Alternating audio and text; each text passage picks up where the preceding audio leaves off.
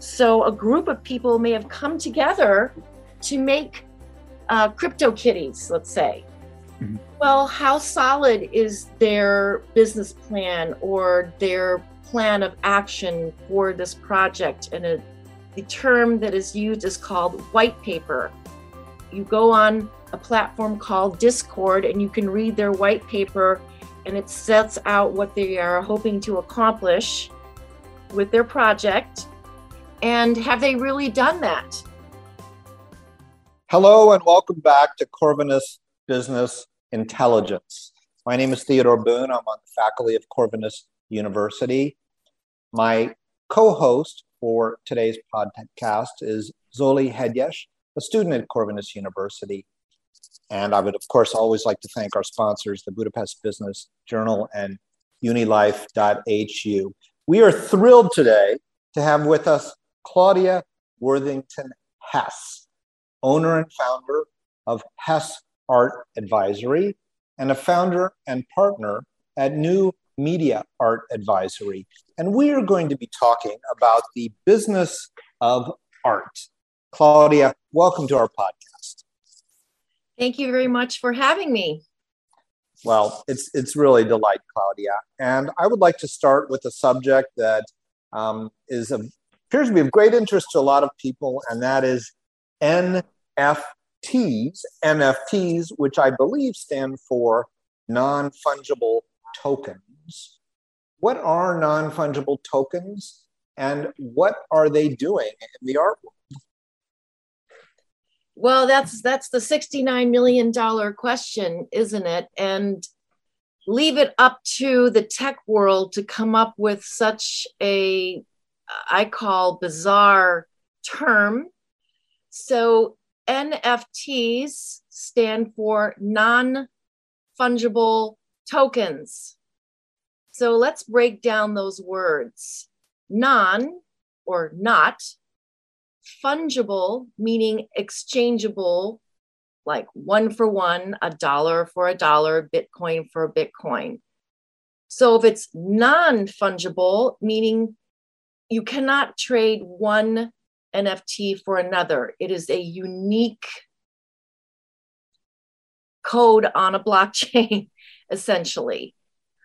The reason this field is so complicated is because it's made up of legal concepts, technological concepts, and financial concepts. So I can really get down in the weeds with you, Ted, but you need to kind of guide me on how deep you want me to go on this. Sure, Claudia, thank you. And thank you. I know we could spend 6 hours talking about the background of this. What are they doing in the art world? I think for purposes today, that's the key question. How are they operative in the art world? NFTs came into play in the art world because digital artists never really had a way to monetize their work. So let's just say you're a digital artist. Well, you could share it a lot, and they loved having it being shared, but they really couldn't monetize it. You couldn't take a digital asset and transform it into a monetary transaction. So this NFT technology of being able to put information on a blockchain and have that translate into an economic transaction was the way to trade digital assets. So while digital artists in like the gamer world and things like that would be already using it, it wasn't till an artist with the nickname of Beeple, who sold one at Christie's auction house for with a buyer's premium of 69 million, did everybody in the world stand up and take notice and go, oh my gosh, what the heck is an NFT, and how did this get sold, and who is this, and what is this? But it's based on concepts and things that people have done for quite a long time. But that's what they're doing in the art world. is So I a have way one more. I have to one more value question. digital assets. Yeah.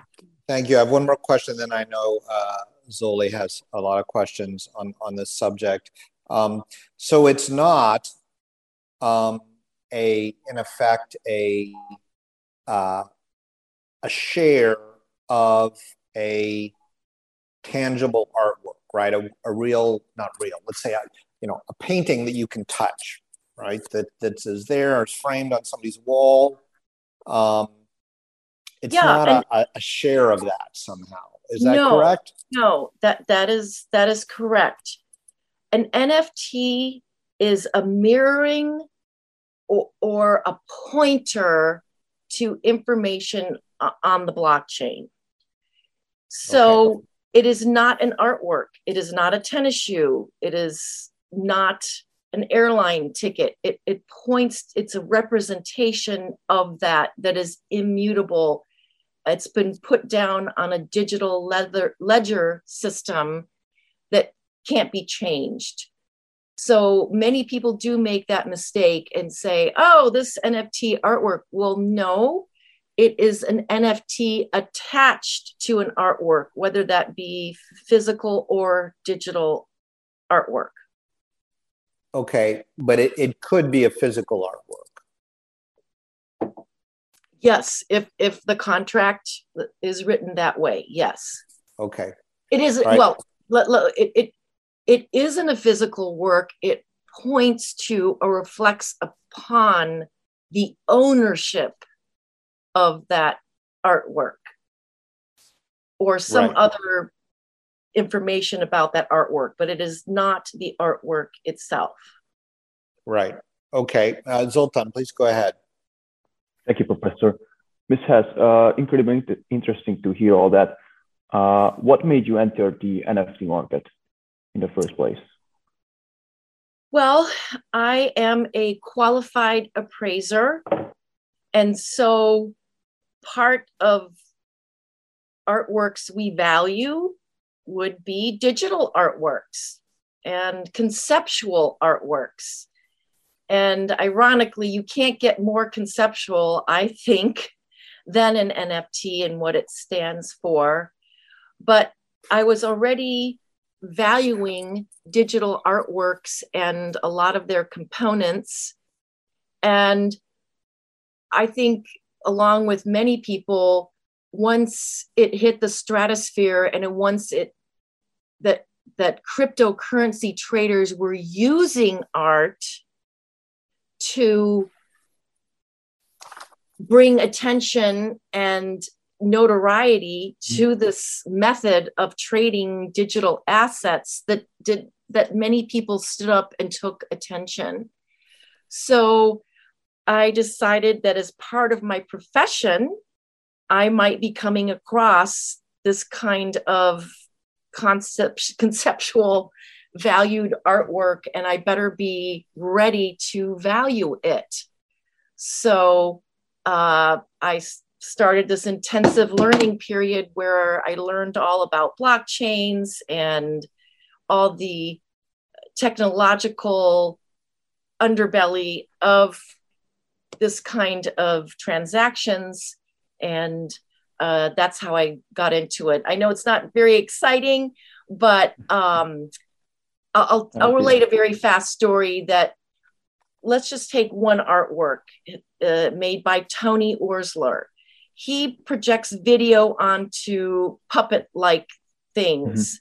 So when I went to value it, not only do I have his video, I have a puppet, I have a box full of chemicals and other things, and you just have to shake your head and said, oh my goodness, what exactly do I value here?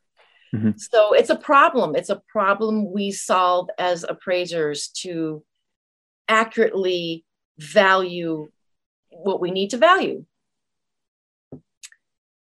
Right. I would like to ask you about the process of valuing a little bit more. So how is an NFT valued? What makes one more expensive than another? Interesting question. Just like physical art, you have something called value attributes. Mm-hmm. That's kind of appraisal ease for what are the components that make up the value of your asset. Right. And what's different about maybe an NFT attached artwork is that now you have pop culture, you have your importance and standing in the digital world, either through Twitter, what you're putting on Twitter, what you're putting on Discord. It almost is, you're getting valued on a different set of importance. I'm not expressing myself very well here. Let's dial it back. You're looking at more components in the value equation than just how was the painting made and what importance does it serve in the history of art. It's now gone to a more gamer popularity, social media importance kind of metrics here. You have to take more things into consideration. And essentially also, if it is attached to digital currency, okay, if you bought your NFT with digital currency, you now add the volatility of cryptocurrencies into the equation, which of course is very volatile. And so currently the only method that we have now was done by another appraiser who had the means to hire computer software engineers to write an algorithm for the cryptocurrency market. And she worked with Lloyd's of London to be able to insure one of these NFTs, but it's quite complicated and quite asset and labor intensive. So it's still a brand new field that is changing as we go. And maybe we should actually also talk a bit more about the valuation of art in general and how you approach that. And if I'm understanding correctly, your valuations can be used for insurance purposes, for tax purposes. So you can't just look at something and say, well, this is what I think it's worth. And I keep thinking that phrase, beauty is in the eye of the beholder. But somehow I don't think that's going to fly for insurance companies or tax purposes. So let's take a concrete example. I call you up and I say, Claudia, you're not going to believe this, but my great aunt Nellie passed away, sadly, and she's left me what, according to family legend, is a painting by Georgia O'Keeffe, the famous American painter, lived about 100 years between late 1800s and late 1900s. And Claudia, it's a beautiful painting, but I need the money. First of all, I want to get it insured in case the house burns down, but then maybe I want to sell it. And I've heard, Claudia, that you're the best of the best. So can you help me out here? How do I figure out how much this thing is worth? How do you approach that? Well, that's a great question, Ted. And as an appraiser, we're guided in two ways. One, by the methodology and ethics of the organization that I became qualified through, the American Art Appraisers Association, and something called USPAP, Uniform Standards of Professional Appraisal Practice. And I know this is, so incredibly boring, but I mention it because this is not just one person grabbing a value out of thin air. We follow rules and regulations by USPAP, which also covers maritime, real property valuation. So we're following what a lot of other appraisers follow. Okay, so let's jump back now to Georgia O'Keeffe. So value metrics that I look at are who is the artist? What does that artwork represent within that artist's whole output? What does that artist and artwork represent in the canon of art history itself? What does the painting depict? Does that painting say, yes, this is Georgia O'Keeffe? Or, well, I look at it, but I really can't tell that it was made by Georgia O'Keeffe or not. I look at, what is the Georgia O'Keeffe market doing these days? And for that, I go to what galleries are selling her artworks for. And then we also take a look at the auction market, which has databases, and we pay for these databases to look up the comparables or the comps. So then we have to start making decisions. Well, the size of the painting, the subject matter, the historical importance and standing it has, and we have to compare it to works already sold recently on the market. So that's a very kind of dry way of saying there's some very concrete ways that we look at the problem to solve.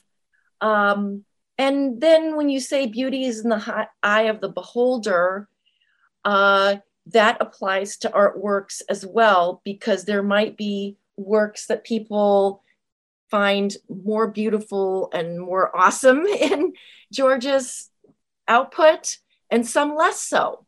So it's while it's based on concrete decisions and facts and figures of the market, there is a little bit of the what does this painting carry as in the eyes of the beholder that would make it more valuable or less valuable. I hope that explained a little bit more about my process. It's very helpful, including your reference to sort of the parallel of real estate, because I think about the use of comparables, comps in real estate, and they are, I think, very often one of the driving forces. So if you look at it that way, what have similar paintings by Georgia O'Keeffe gone for in whatever the last year or two? I imagine that could be very helpful in establishing a range. Am I on the right track there? You're very much on the right track. We call bookending. We take the highest and the lowest. Where does the artwork fall? And another big part of our process is, how did you arrive at the value? And we're called upon to give a one value, not a range. Because if you're going to insure it, you can't say, oh, insure this between, like auction houses say, oh, it's between 300,000 and 500,000. No, you need one value. And you can imagine the fear and anxiety you have in your heart sometimes of putting a number down on a legal document that goes to an insurance company, or maybe this work is going to be donated to a museum, and now you're dealing with the IRS. So you better have a concrete argument of value where I bring in charts and graphs and I write about how I arrived at my value.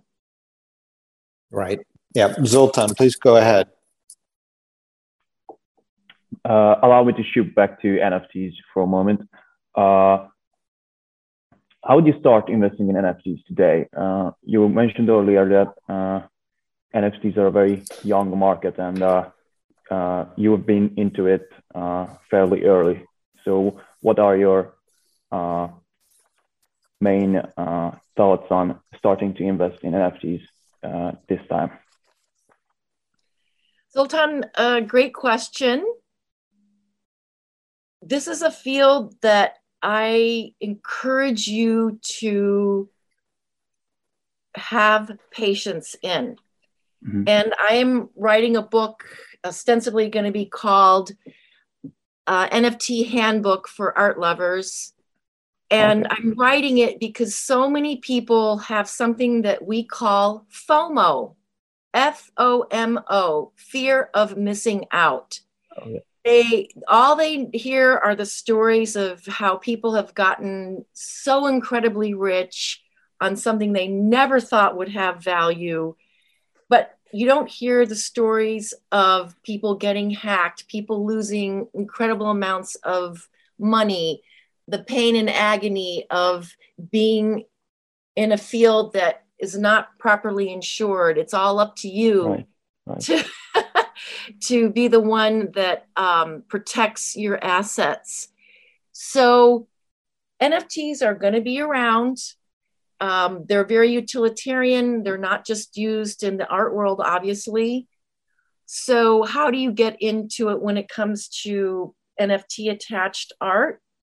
Well, there are marketplaces. I'm just going to mention one called OpenSea, OPENSEA, but there are a lot of other ones, and you can start looking at, wow, well, what is out there even? Do I like this art even?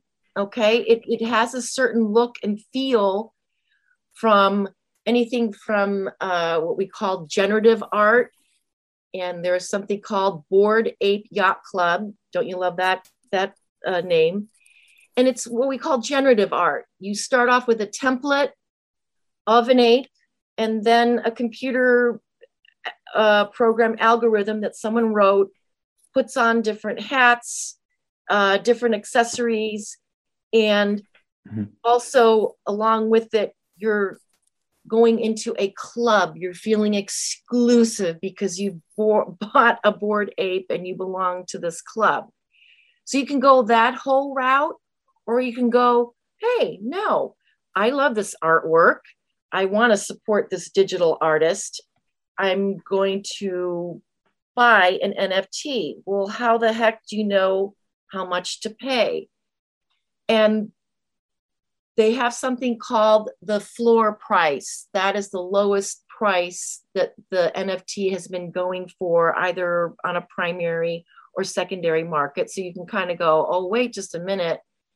This thing has been selling for this low at one time. Why would I pay 5 times that amount? Or another way of looking at it is you look at the NFT's project. So this is another way that this world is so different than the traditional art world. These can be very collaborative events and types of creations. So a group of people may have come together to make CryptoKitties, let's say. Mm-hmm. Well, how solid is their business plan or their plan of action for this project? And the term that is used is called white paper. You go on a platform called Discord and you can read their white paper, and it sets out what they are hoping to accomplish with their project. And have they really done that? Are they really who they say they are on Twitter and Twitter Spaces? The problem with this whole field is it's too easy to fake too many things. And so I urge a lot of caution. I urge patience. And you're going to have to go about buying this art in a very different way. Now, that isn't to say that you can't walk into a gallery and buy an NFT attached artwork either.